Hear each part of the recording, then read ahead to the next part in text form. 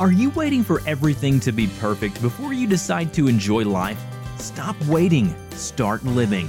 Welcome to Life in 22 Minutes with Scott and Becky McIntosh, where you will hear inspiring stories from imperfect people living life with courage, humor, and a whole lot of love, despite challenging circumstances, to bring hope to your heart and a smile to your face in only 22 minutes. Now, let's welcome the host of the show, Scott and Becky McIntosh. Hello, everybody. Welcome to Life in 22 Minutes. We're really excited once again to share with you our special guest and friend, Kimberly Giles. She is an expert on human behavior and people problems, what causes them and what can fix them. She helps individuals and companies fix their mental, emotional, and social skills. Her unique systems to improve human behavior are so powerful that Good Morning America named her one of the top 20 advice gurus in the country. You know, she appears regularly on local and national TV and radio, sharing her ideas on relationships and healthy thinking. Yeah, and she has over 350 articles published in newspapers and magazines, reaching people all over the world. Today, she is going to talk with us about how to eliminate the fear of failure. The fear of failure, can you imagine that? And finally feel like we are good enough all of the time. A much-needed message. So thank you for joining us today, Kimberly. I'm excited to be here with you guys. This is so fun. Kim Giles. I know this is fun. I got to tell you real quick, Kim. You were in the Speakers Academy with me a couple years ago. Mm-hmm. And I just thought, oh, bless her heart, this new girl that's just trying to learn how to break into this business. And I felt like, oh, yeah, we're both in this together. You know, we're both learning. And then I find out that you have so much knowledge. You have so much background. She was an expert. Yeah, it's great to have you on the show. We're excited to share some of your knowledge with our guests. I'm honored you guys would ask me. Yeah, the tables are turned. You interviewed us for the Hopecast right. not too long ago. You on the World Hopecast. Those are some of my favorite interviews. That was a lot of fun. Well, let's dive into this, Kimberly. We want you to share your story with our audience. Yeah, I was telling Scott before we got on the air that the one question I dread the most from people, and I get it all the time, is when they say, so tell me what your educational background is to be doing what you're doing, that you're this international people skills expert. And I train therapists and social workers and coaches, and I have to confess that I have almost no formal education. I did do a couple years of college, but I got married. I actually moved from Utah to Silicon Valley in San Jose, California, and I started a little business there in computer training. And soon after that, I started having children, and I started having health problems, and I couldn't be in the workforce anymore. And I spent the next 15 years as a stay-at-home mom, really struggling with some health issues. And so no work experience, didn't finish my education, and then suddenly found myself a single mom with 4 little kids, and I had to come up with a way to survive and make a living. And the one talent I felt like I had was in speaking. I had my whole life, since I was a teenager, done a lot of speaking and talking to groups. And I felt like I was good at that. Everything that I had learned in college about computers was now completely obsolete. My phone did more than the computer that I used to have in college. So my education was useless. You know, I realized at that moment when my future looked quite dark, I remember feeling like it was this black hole of nothingness because everything I thought my future was going to have in it was gone. And so there's nothing there. And I found myself in an interesting place to surrender and let God guide me and say, I don't know where I'm supposed to go from here, but I'm sure you know better than I do. And I did start to get some vision of maybe things that I would like to do, but I really put myself in the Lord's hands. And people ask how I got to where I am, and it's the most curvy, convoluted path you can imagine, where I started doing some training for network marketing companies. And, you know, that's what I thought I would continue to do. I thought that was the path. And the Lord put someone in my path that led me to an opportunity to learn to be a life coach. I thought, I'll go through the training, but I'm not sure that that's really what I want to do. But I fell in love with that opportunity to make a meaningful difference in someone's life at that level. The problem was that the program I was using didn't really help the people. And so every client I would go to the Lord and ask for some guidance. What can I do to help this soul to find what they need? And I would have ideas come, and literally exercises, processes that I could take them through. And over the years, I started to realize that I've got a process that I could put together here with what I've been given that really works. It's miraculous.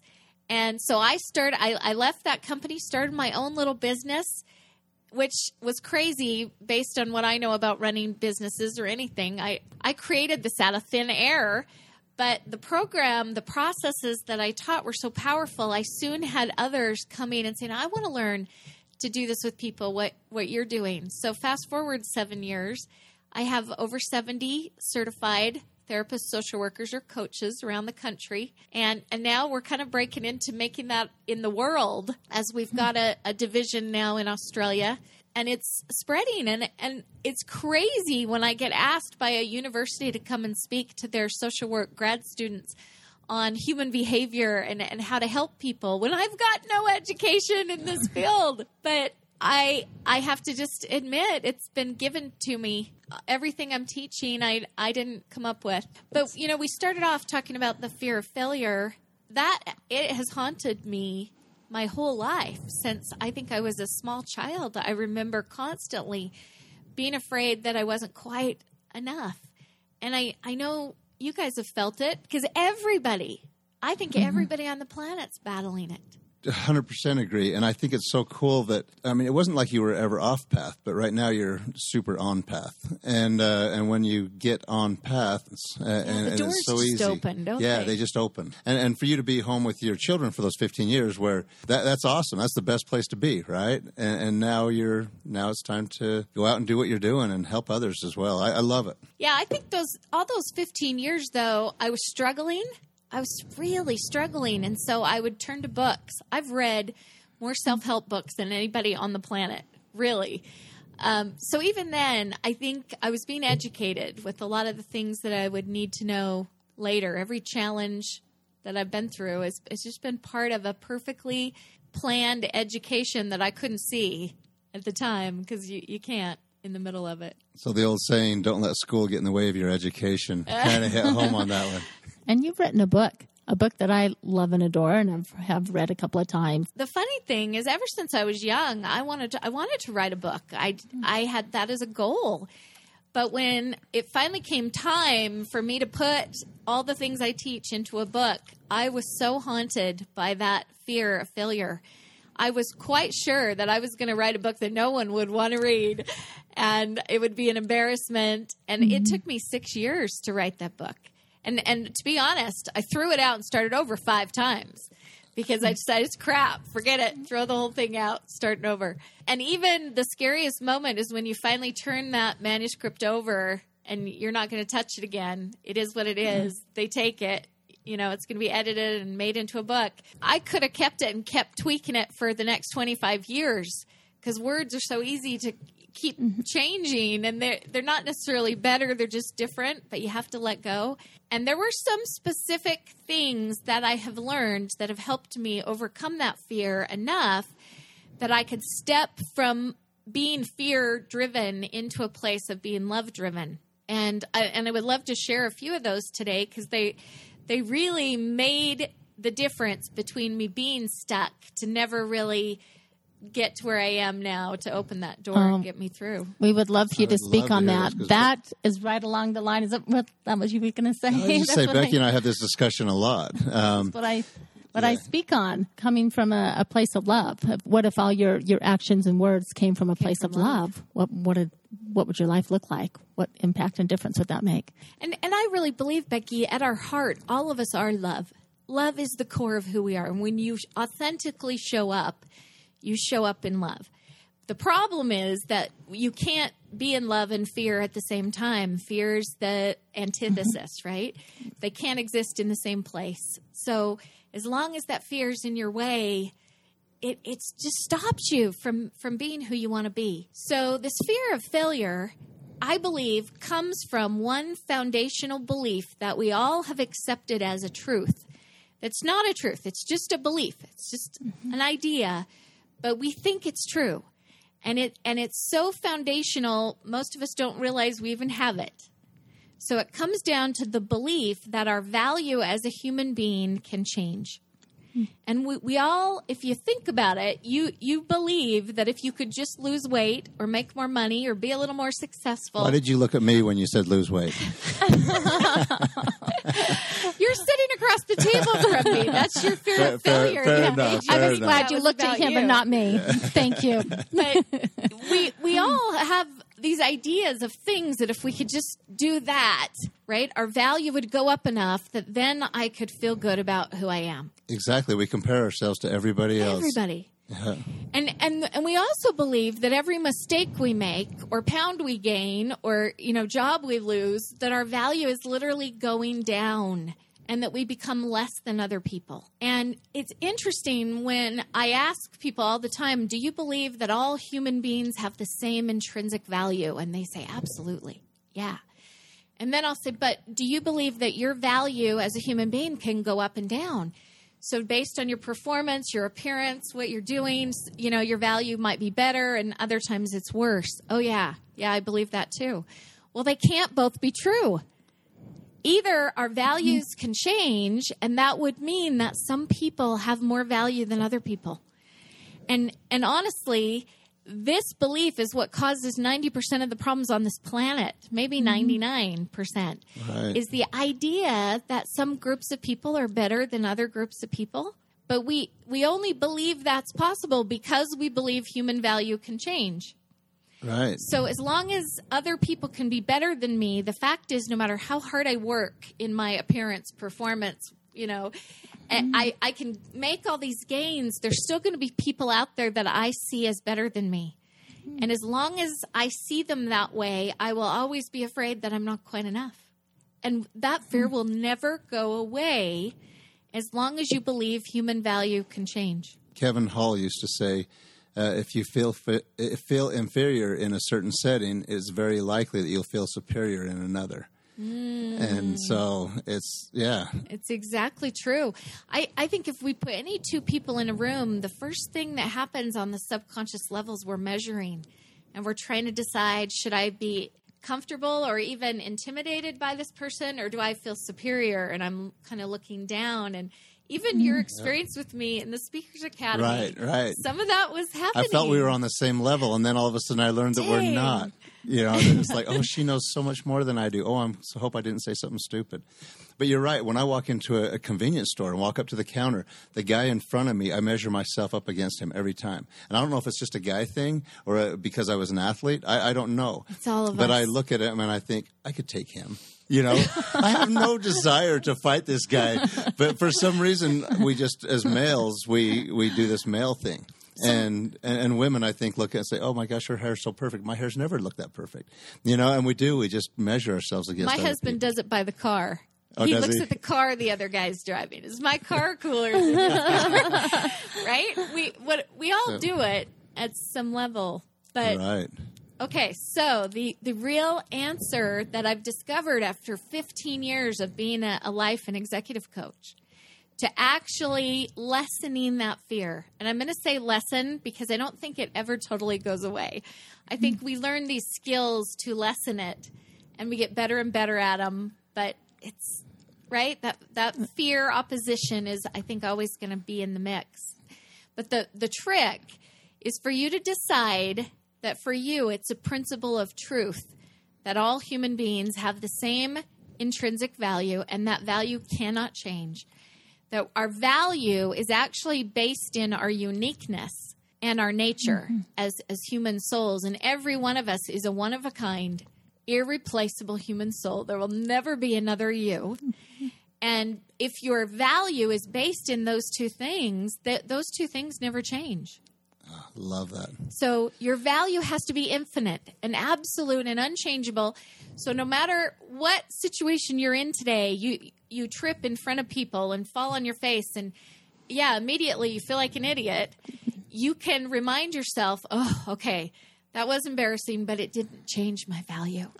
I still have the same value as everybody else, right? And on those days you win and you're feeling like you're something special because you just nailed that. You got to remind yourself that didn't change your value either. Right. You still have the same value as everybody else.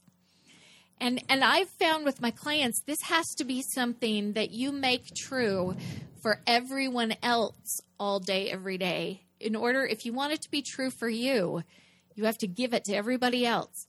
So you got to walk around in your world all day, and every homeless person you see, you remind yourself they have the same value as you. And the person who's arrogant or treats you bad, that you have a tendency to judge. Okay, they're in a different school class in life than you are, but they still have the same value. Don't forget it.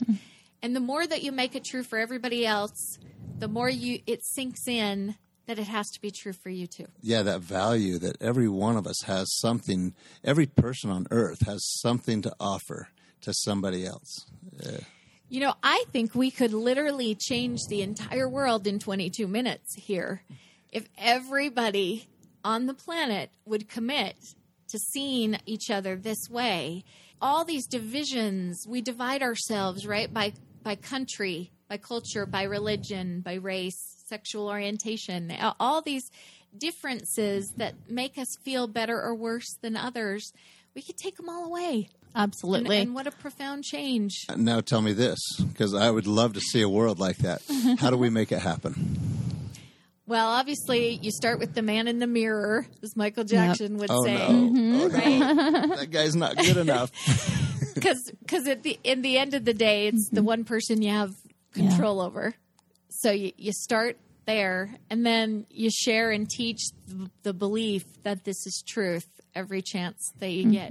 And the ripple effect of kindness and treating others, treating everyone that you're around, your employer, your neighbor, your children, your extended family members with respect and treating them with that value, then the ripple effect, it would make a difference. It would. We all have to believe that we have the power to make a difference. Our circle of influence may be large, it may be small, but wherever you are, you impact people around you in your behavior. I think even at the grocery store, one of my children brought up to me years ago that I'm such a task-focused person. I go to the grocery store and I'm thinking, okay, find my debit card, run it through the thing, put my code.